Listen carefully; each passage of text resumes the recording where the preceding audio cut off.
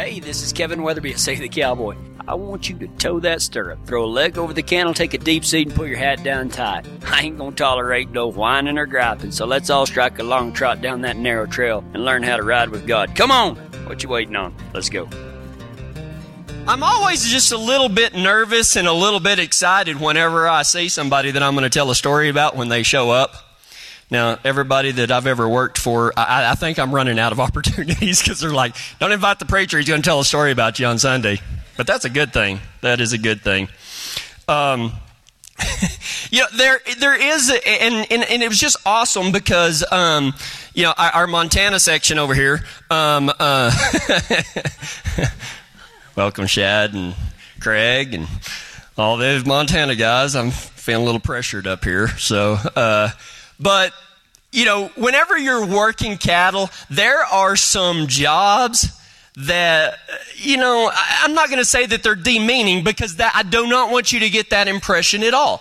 They are not demeaning at all, but they're not the big, glamorous, fancy jobs that everybody typically thinks about. Everybody wants to be able to ride in there, with your rope and just kind of one swing it, pick up two heels and dally up and ride off. And, everybody wants to be able to be that guy, to be that cowboy. But you know what? In the grand scheme of things, for every guy that's roping out there, there's a lot of guys that are doing a lot of other things. And that's what we're going to talk about today. I try to stay out. I'm in the limelight so much here that whenever I go and work somewhere, I'm the guy that tries to sneak off and get in the back pen and just push the cattle up and everything like that because, you're not going to kill one with the head gate. You're not going to accidentally break a needle off in a neck or anything like that. As a matter of fact, Gary and Megan invited me out, and I'm not going to tell a story on you, Megan, I promise. Well, not this story. It's the second story today. And, they wanted me to come out and help them give some shots and stuff like that. And the first thing I did is I jumped in the back pen with my sorting stick, wanting to stay out of the limelight. And there's only 3 of us. And Gary's like, you get up here. Dang it. So I got up there and he gave me a gun and we shot some of them. That's medicine. Medicine for y'all that don't know. But anyway, so I always try to go back and do something less important, if you can say. But is it really less important? Because those guys that are up there doctoring and dehorning and tagging and whatever else may go on with that, and just so you know, the little spray wormer and everything, if you put one of those in my hand, it will malfunction. Do not ask me to do that.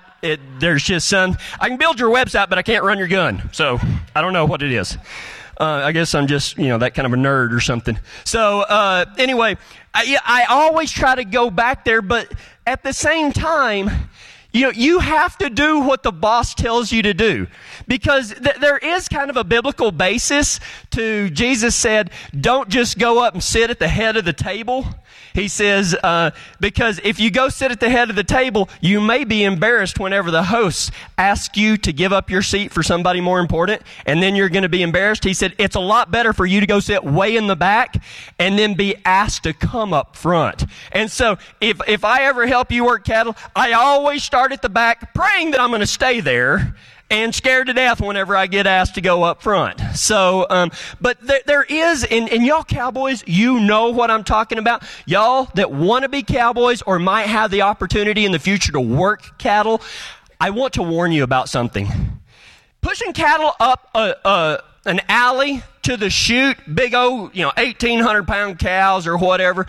Most of the time, it's a pretty simple maneuver, but there is a magic time frame that you have to do your job before you get clowned and somebody has to come back and do it for you.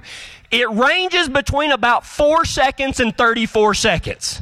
And I guarantee you, everything will be going good. The cattle are pushing up. You got your little stick and everything. And there's a bunch of different methods for pushing cows up. You've got your little, each little ranch has their different little sayings. You can slap them on the hiney. Come on, cow, move up. Most of the time they'll move up. Or you got your stick and you do the poke method. Come on, girls. Get on up there. And then sometimes they're just going to balk.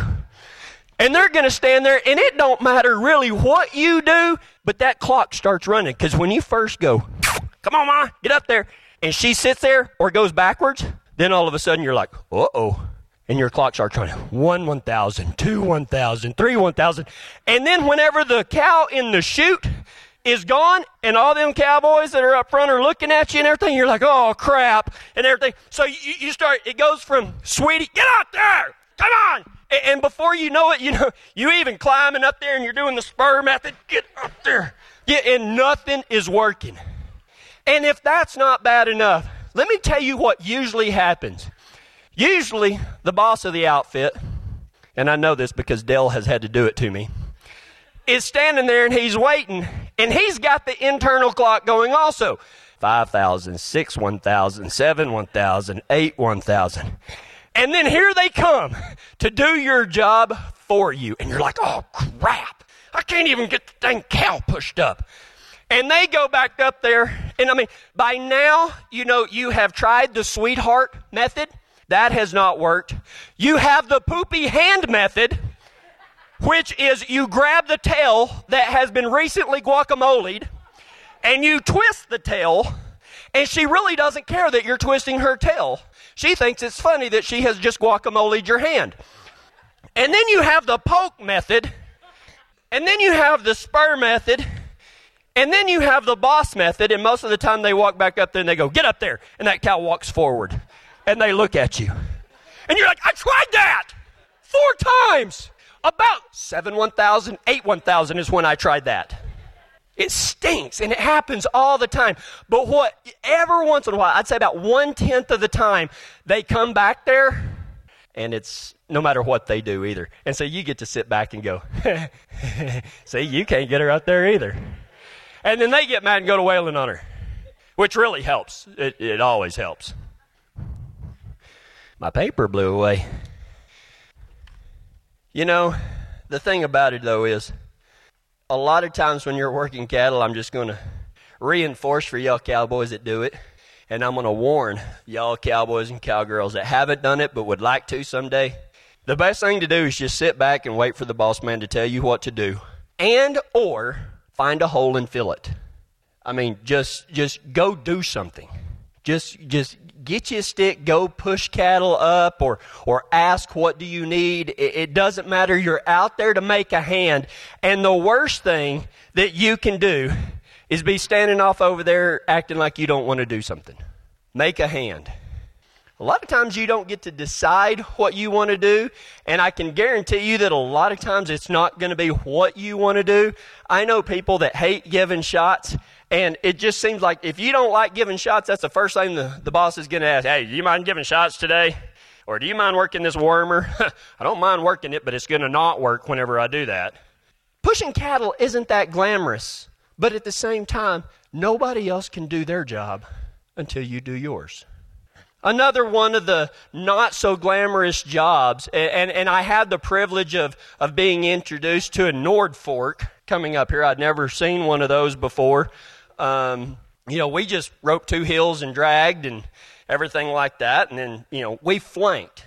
And if you've never been on a ground crew where you had to flank cattle and 2 people hold them down, if you don't know what I'm talking about, the guy goes and he ropes a calf and he drags it to the fire, and then whenever it gets there, one person grabs the tail and one person grabs the rope, and you pull on opposite sides, and it kind of flips that cow over, and then he goes down, and then you jump on him like a chicken jumps on a June bug. And if everything goes correctly, you look like a top hand.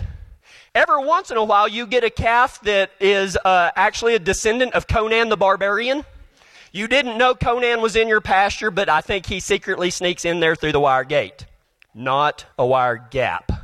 For y'all, that's a different story. So when you're flanking, I wrote a story not too long ago, and it was about this guy, and we were there was only 4 of us. Now, Christy was there, but Christy's job was to laugh at us. That was her spiritual gift that day. She was filling up shots and laughing at us. She does a great job, by the way. There was 4 of us there. 1 guy was roping, 2 of us were flanking, and 1 guy was doing the branding and giving the shots, which is fine, except that the guy giving shots had a broken right hand, and he was right-handed. Well, he actually had a broken thumb. And so, anyway, we get this cow flanked, and this calf flanked, and it was a descendant of Conan. And anyway, we didn't know that it was afraid of needles. I know a lot of people are afraid of needles. It lay there perfectly quiet until the needle approached, and then it turned into the Incredible Conan, which is bigger and badder than the Incredible Hulk. It's a combination of Conan and the Hulk. And it pulls loose of the guy that was on the back end. And the guy was just going to give a shot, and this medium-sized calf, if you've never heard the sound of a sharp calf's hoof hitting a kneecap, it's a unique sound. Just like branding is a unique smell, you'll never forget it. It sounds different than hitting a boot top. It sounds different than hitting a thigh. It is a perfect little pitch, muffled, I don't know, I'm going to have to try to figure out what that sounds like.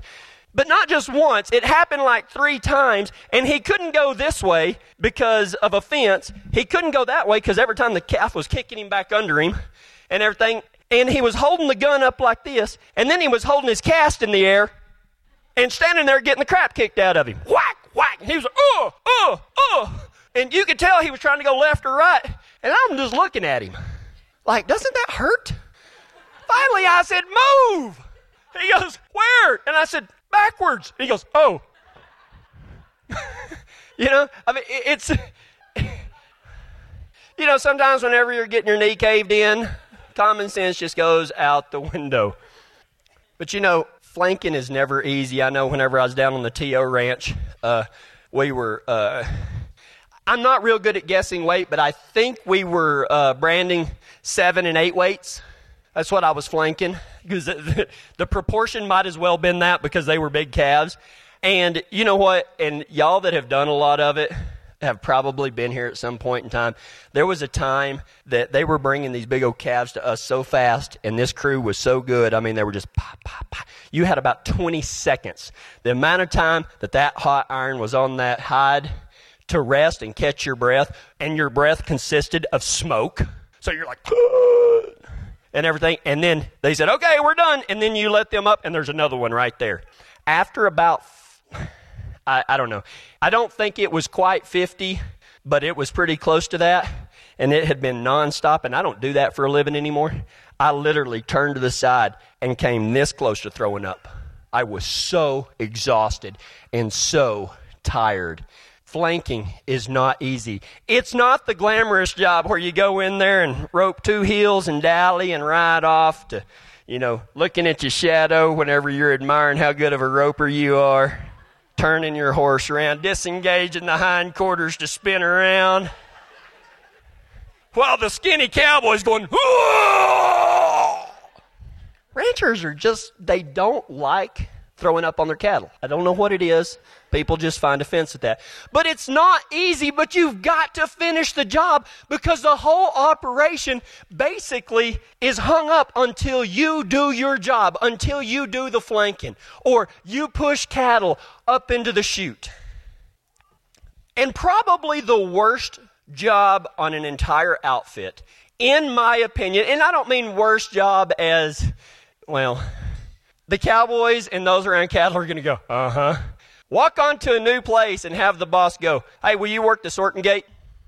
And unless you know them, they're going to do things the complete opposite of the way that you think it should be done. And they're going to yell in or out or something along that lines. And it's going to sound like this. They're going to be facing away from you. You're going to be down at the end of this alley. And you're going to hear them holler in or out. And it's going to sound like this.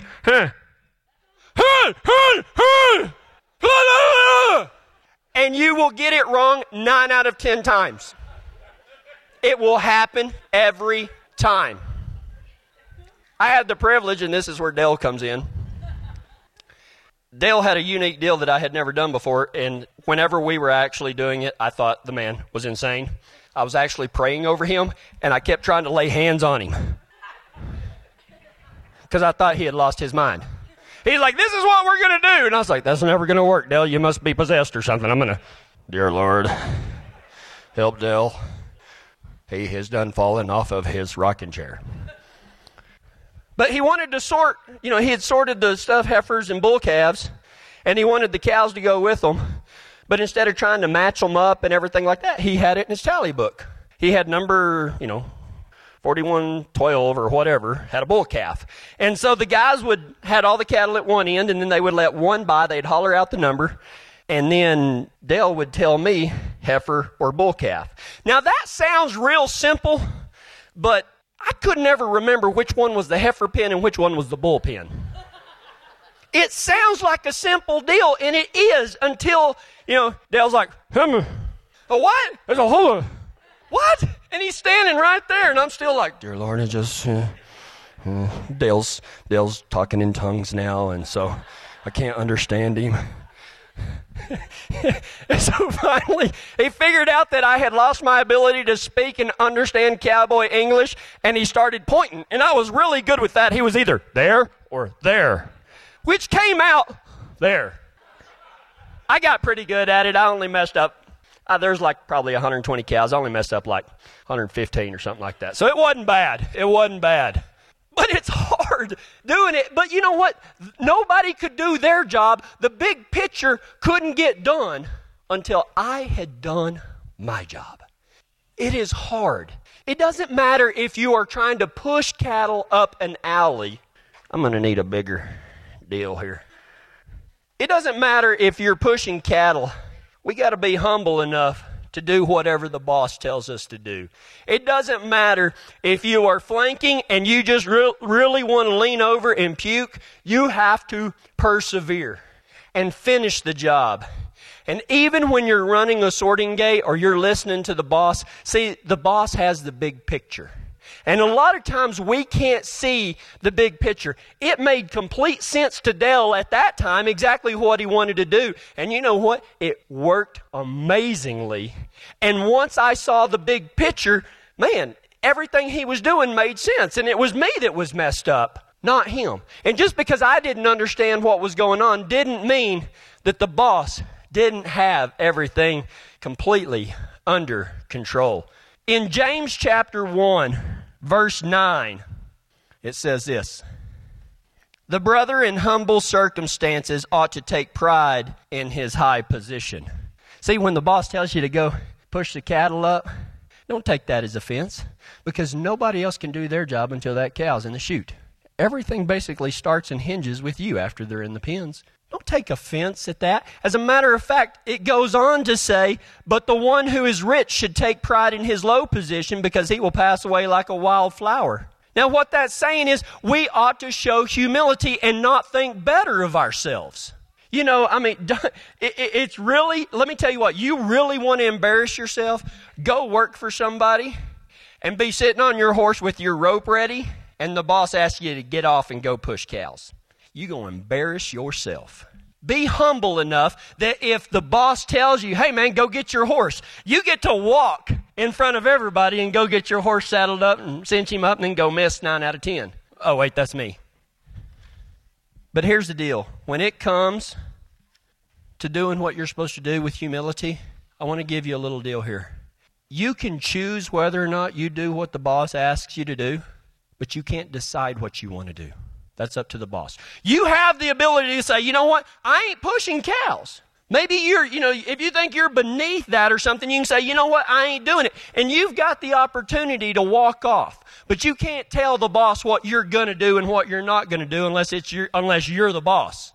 And I promise you, while we're sitting in here talking about our big boss, ain't none of us the big boss. You can choose what you want to do, whether you do it or not, but you can't make the choice of what you are going to do. That's going to be God. You know what? It says, the brother in humble circumstances ought to take pride in his high position. We've been talking about how we want Save the Cowboy to be a different kind of church, filled with a different kind of people, willing to make a difference.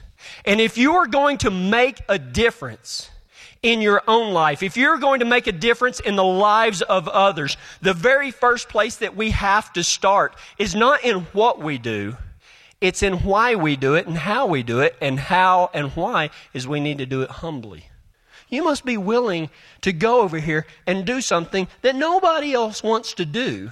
And you will be surprised, because a lot of times whenever you do that, the boss takes notice and says, you know what, I've seen you do that several times. Why don't you go get your rope, cowboy? Because he said, those who can be trusted with a little will be trusted with more. But too often what I see is Christians that are not doing what God already told them to do because they think that it might be beneath them. Well, I've got a degree in theology or something like that. I don't care. Well, you're too good to maybe pick up a cup that fell on the floor, or you're too good to go make a hospital visit, or, what's the deal? We can't decide what we're going to do for God, because God is going to reveal that to you. He's going to lay it on your heart. And most of the time, our Christian lives never get beyond that point right there, because God tells us that we need to start doing something, and we come up with 1,000 different excuses, and we choose not to do that. And then we go back and wonder, God, why aren't you working in my life? He said, I'm trying to work, but I told you to do this, and I'm not going to promote you to a place that your morals can't keep you. I'm not going to let you go rope until you learn how to push cows. I'm not going to let you rope until you learn how to flank. I'm not going to raise you up until you have humbled yourself. You can choose whether or not to do what God has called you to do, is asking you to do, but you cannot decide what you're going to do. I mean, I told you about Ty. He had the choice whenever I asked him to preach. He had the choice to say, I'm not going to do that, or yes, I will. But he didn't get to decide what I was going to ask him to do. And he was humble enough to say, you know what? I don't want to do that, but I will. The brother in humble circumstances ought to take pride in his high positions. You know what? I've been around many a top hand.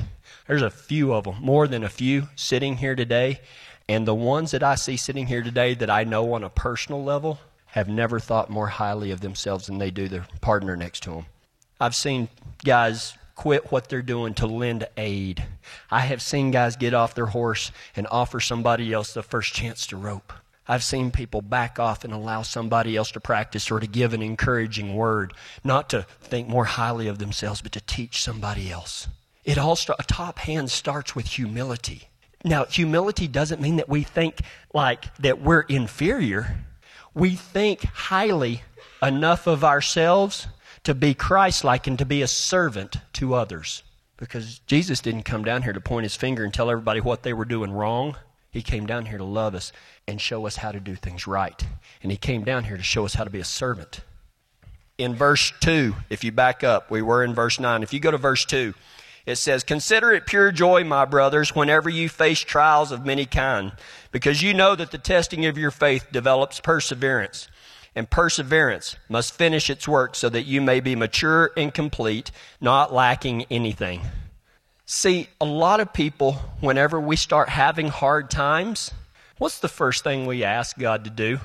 Let's be honest. Do we ask God for the strength and the perseverance to see it through, or do we ask him to make it go away? You know the answer to that. We always pray, God, will you just take this from me so that I don't have to do this anymore or anything like that? Well, the Bible says right here, he says, "Consider it pure joy, my brothers, whenever you face trials of many kinds, because you know that the testing of your faith develops perseverance, and perseverance must finish its work so that you may be mature and complete." Now, let me tell you what, have you ever seen a top hand that poked a cow one time trying to push it up an alley and went, well, it won't go. Somebody else has to do it. And then the boss has to go back there and do his job for him? That ain't no top hand. You ever seen a top hand that says, well, I'll flank 2 cows, but you know what, but they have to be, or calves, but you know, they have to be small ones. No, it ain't going to happen like that. You ever seen a top hand that said that he wouldn't work a sorting gate? You ever seen a top hand that wasn't yelled at by the boss whenever the boss yelled, "Hurrah!" A top hand knows how to distinguish "hurrah" and knows what that means. Why do we keep asking God to deliver us from our trials whenever it says right here that we ought to count it as pure joy whenever you face trials of many kind, because you know that the testing of your faith develops perseverance? and perseverance must finish its work. Even if you have to bend over and throw up from exhaustion, you must be able to, perseverance must finish its work so that you may be mature and complete. Isn't that what a top hand is? Somebody that's mature and complete, lacking nothing. A top hand can do anything, and he's willing to do anything. Hang on to your hats, Cowboys. For the first time ever, you can now hear the entire message, unedited, with every laugh and nugget of wisdom Save the Cowboy has to offer. All you got to do is go to SaveTheCowboy.com and click on Podcast right there on the homepage. You can listen right there or subscribe and never have to worry about missing another story. Pull the truck over, rest your horse, or put down that hot shot and do it right now. Go to SaveTheCowboy.com and ride with us every week down that narrow trail. Until then, this is Kevin Weatherby. See you next time. Today's message was brought to you in part by Rod and Brenda Denning at Hitchin Post Hay. Call them for all your hay needs at 303-324-8217. And if you'd like to become one of our radio sponsors, contact us by going to SaveTheCowboy.com and sending us an email, or call 303-621-0133. Thanks, Pards.